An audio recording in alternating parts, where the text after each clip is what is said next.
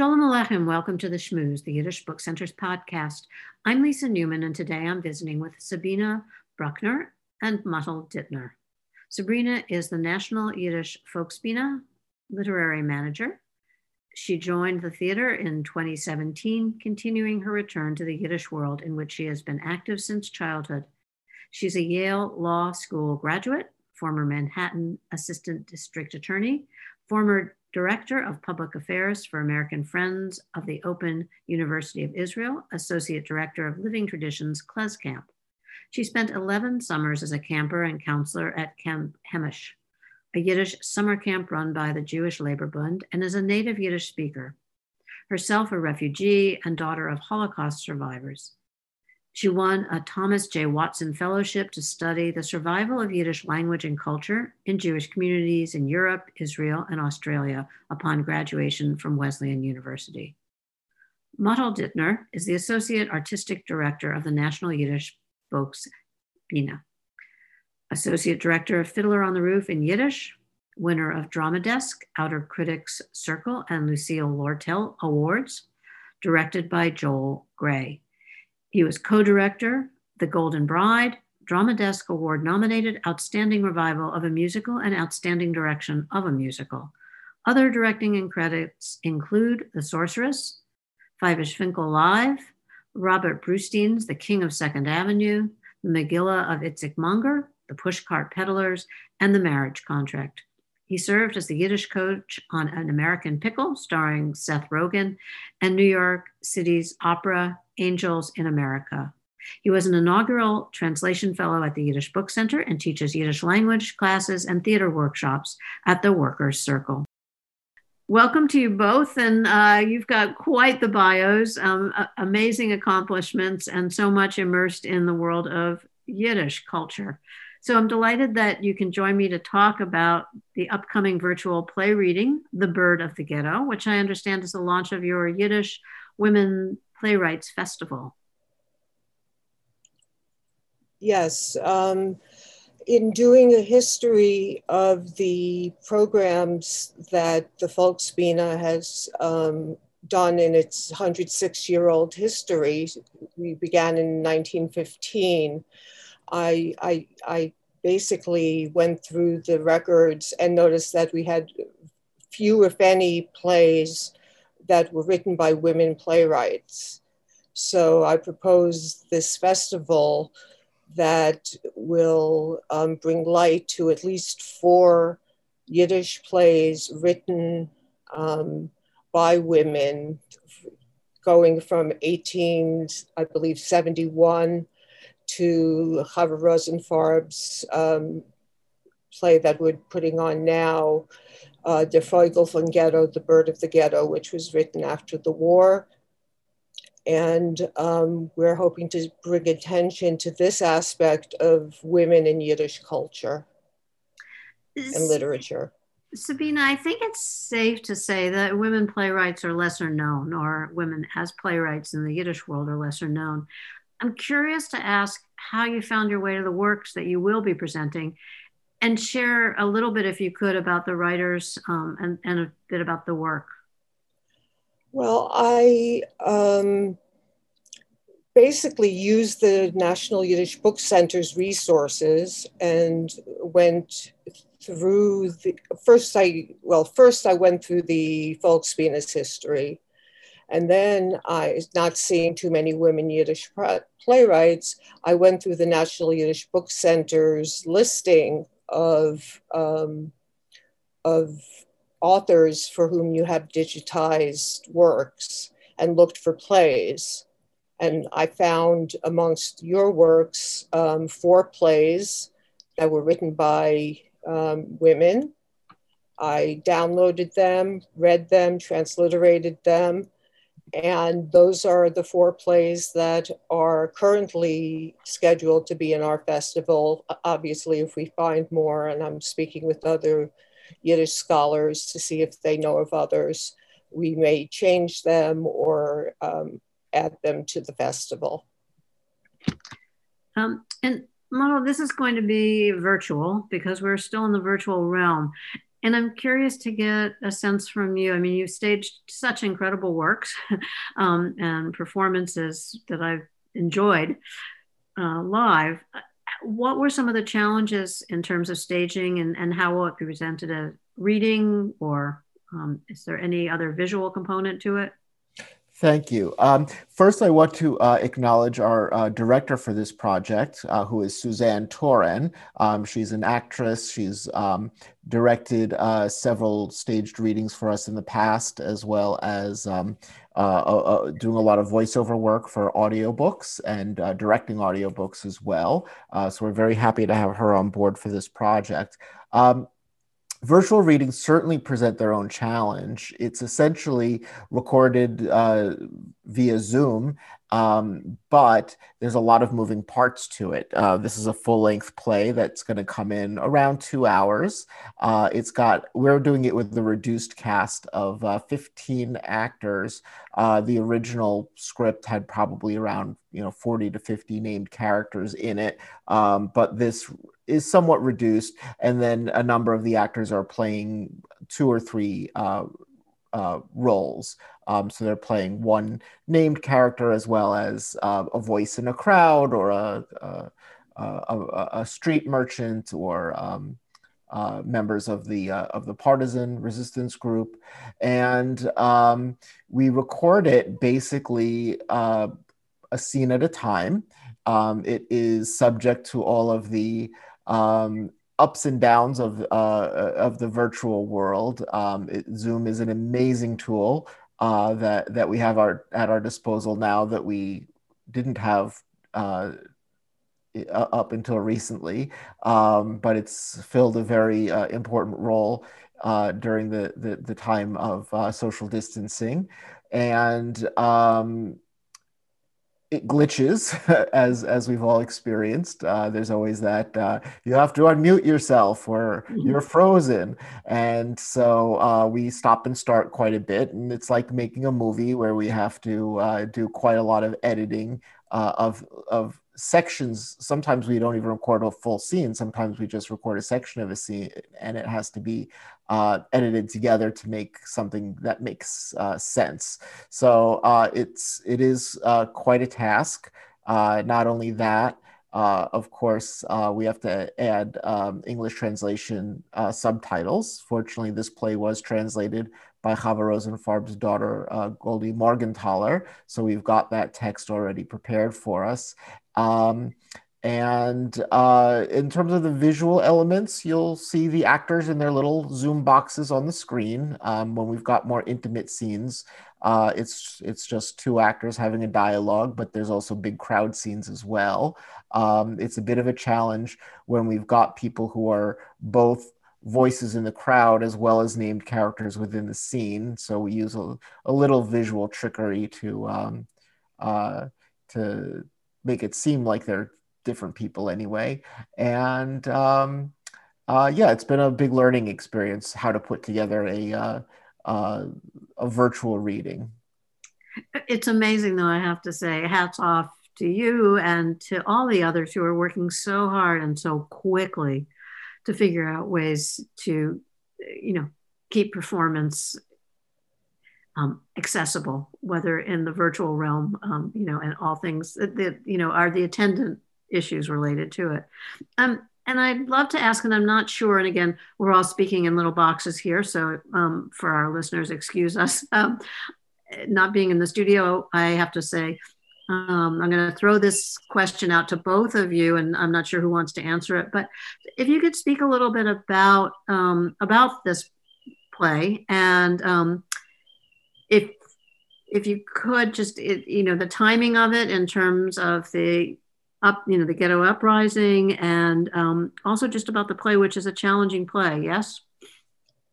Yes. First of all, the play that we're presenting is cut dramatically from Chava Rosenfarb's original play, which was basically novel length. She was a poet and a novelist, and she wrote prolifically, and this was a very long, very novelistic play, which she and her daughter cut for performances. The play has been performed in translation before, but this is the first time it's going to be performed in its native language, in the language in which it was written, in Yiddish. And so we're very happy to be doing that. That's part of our mission at the Folksbiene. And also we're timing the performance, the dates that the performances are being streamed to coincide with the 78th anniversary of the beginning of the Warsaw Ghetto uprising in 1943. Although this play is set in Vilna during one day in the war in the Vilna Ghetto, it explores the issues of the complicity by the Nazi-installed Jewish leaders of the ghetto as opposed to the resistance fighters. And in Chava Rosenfarb's introduction to the play, she talks about the fact that she herself was not in the Vilna Ghetto. She spent the war initially in the Lodz Ghetto, where she grew, the city she grew up, but there was a figure very much like one of the main characters, Gens, who is the head of the Judenrat in the Vilna Ghetto. She knew Chaim Rumkowski, who played the same role in the Lodz Ghetto. So Chava Rosenfarb is imagining what happened in the Vilna Ghetto through her experience living in the Lodz Ghetto. Yeah. The play itself is a very difficult story to tell. It is about a failed uprising attempt. That was the commander of the FPO, the United Partisan Organization in Vilna, was a man named Itsik Vitenberg, and he was given up in interrogation by a member of the Polish underground. So the Gestapo came looking for him, and they gave an ultimatum that you either to the Judenrat, that you either turn over Wittenberg or we will liquidate the ghetto. So the partisans thought that this would be the spark that would launch their own uprising. This was about 3 months after the Warsaw uprising, the Warsaw Ghetto uprising, I should be specific. In this happened in July of 1943. And initially, Yakov Gens, who was the leader of the Judenrat, did turn Wittenberg over to the Gestapo. He was then rescued by members of his partisan group, but the people, the Jews of the ghetto, demanded that they turn him back over because they were not ready to fight, and they were afraid that the Germans would immediately liquidate the ghetto. So Wittenberg, realizing that he didn't have the public support to launch his uprising, did end up turning himself in. He died in custody of the Gestapo within days. There was no uprising. And then as history turned out, the entire Vilna Ghetto was liquidated in September of 1943, just 2 months later. So his sacrifice was for naught. Mm-hmm. And I wonder if you could also talk a little bit about the other 3 plays and their playwrights. Yes. The other 3 plays, one is by Kadia Molodowski, and it's called Alle Fenster zu der Sonne, which translates to All Windows Face the Sun, which is a children's play written much in verse about a magic tower from which children in the present can see historical tragedies which befell the Jews in the past. And it's interesting because it was written before World War II began, but after the imposition of the Nuremberg laws. So it hopes kind of ironically for a future without these tragedies where all the windows face the sun. The one other play that is in the series is called Die Gunna by Marie Lerner. Excuse me, The Gunna, the Abandoned Woman. And as far as we know, this is the first Yiddish play by a woman playwright ever produced, and that would be in 1881. And it's a rather melodramatic play about a woman who's married to the man her parents wanted her to marry, but still with the man she loved since before her marriage. And it's all about how to get her a get so she can marry the one she loves. And it has some early feminist themes, and it's a very interesting and well-written play. And the final play in our series is Miriam Karpilov's In die Sturmtag, in the Stormy Days, which was written in 1909. And it's set in Russia around the 1905 revolutions. And it explores the lives of Jewish women, revolutionaries, their suitors, the matchmakers employed by the parents, and the Russians in the town. And it includes a number of songs that were popular with the Jewish Labor Bund. So it's a kind of interesting, specifically political play. So those are the four, these are the four plays that are at this point part of the series. And as I said, we're hoping to find more.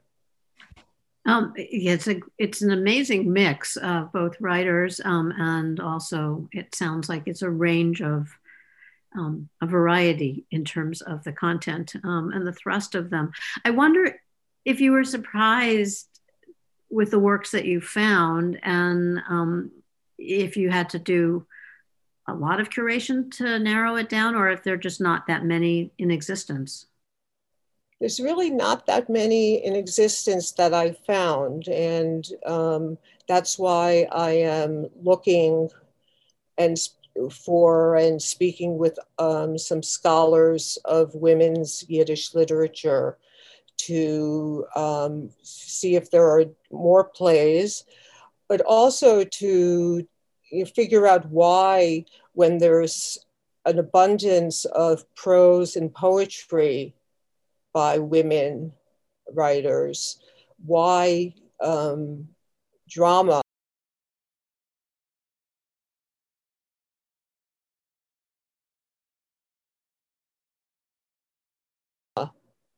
was closed to either close to women or not felt, why women didn't write plays. It's more likely that the former was the issue, but we just don't know that at this point. And I guess I'd ask if this is a departure in terms of the types of plays that you've produced in the past 100 years. Maybe you can speak to that, Motl. Taken as a work of drama, it's not terribly different from much of the work that we've produced. It's certainly up there when I think of other Holocaust dramas that we've produced over the years. Most recently, we've done several readings of a play by Leivik called Der Ness in Ghetto, the Miracle of the Warsaw Ghetto, which was written in America in 1944. And chronicled, of course, the Warsaw Ghetto uprising. We've also produced a reading of, Leivik also wrote a Holocaust play called Die Chasna in Fernwald, The Wedding in Fernwald, which takes place in a DP camp after the war, but portions of the play are set during the war. We've also in the past produced other works, some musical, some non, that are Holocaust related, or other dramas that that we've done productions or readings of over the years, and this play certainly holds its own among the other, certainly among the tragedies. It's it's certainly unique in that it's written by Chava Rosenfarb, but the themes and the style of the writing fits fairly well into the sorts of work that we've produced. It's an exciting concept to launch the festival, and I think, and Sabina, you sort of alluded to it. I think there's great scholarship going on at the moment to try to unearth some of these lesser known works, and certainly the works of women writers. So it's exciting to see this launch. And I'm hoping you can just share quickly with our listeners how they can learn more and how they can register to get tickets. They don't need to register to get tickets. It's going to be available on the Folksbiene website, the National Yiddish Theatre Folksbiene website, which is www.nytf.org/bird. And it will be available. The dates, Motl, are Sunday, April 18th through Wednesday. No, Thursday the 20th. Thursday, thank you. Thursday the 22nd. It's available on demand streaming. You can watch it anytime, just like watching something on Netflix. And this allows people from all over the world to see the play at their leisure, which is nice because Chava Rosenfarb was a world traveler while she lived in Canada after the war, she had spent a great deal of time in Australia, in Europe, in Israel, and so there are people who know of her all over the world, and they'll be able to watch it. They don't need to get up at 4 a.m. to see it.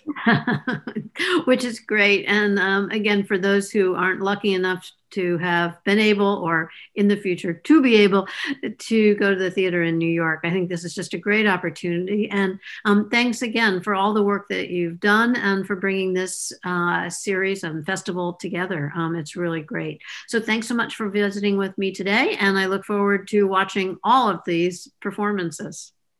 Thank you, and a Shanam Dank. You've been listening to The Shmooze, a production of the Yiddish Book Center in Amherst, Massachusetts. To learn more about this podcast and to subscribe, visit our website, yiddishbookcenter.org. This episode was produced by me, Richie Barchet. Until next time, be well and be healthy.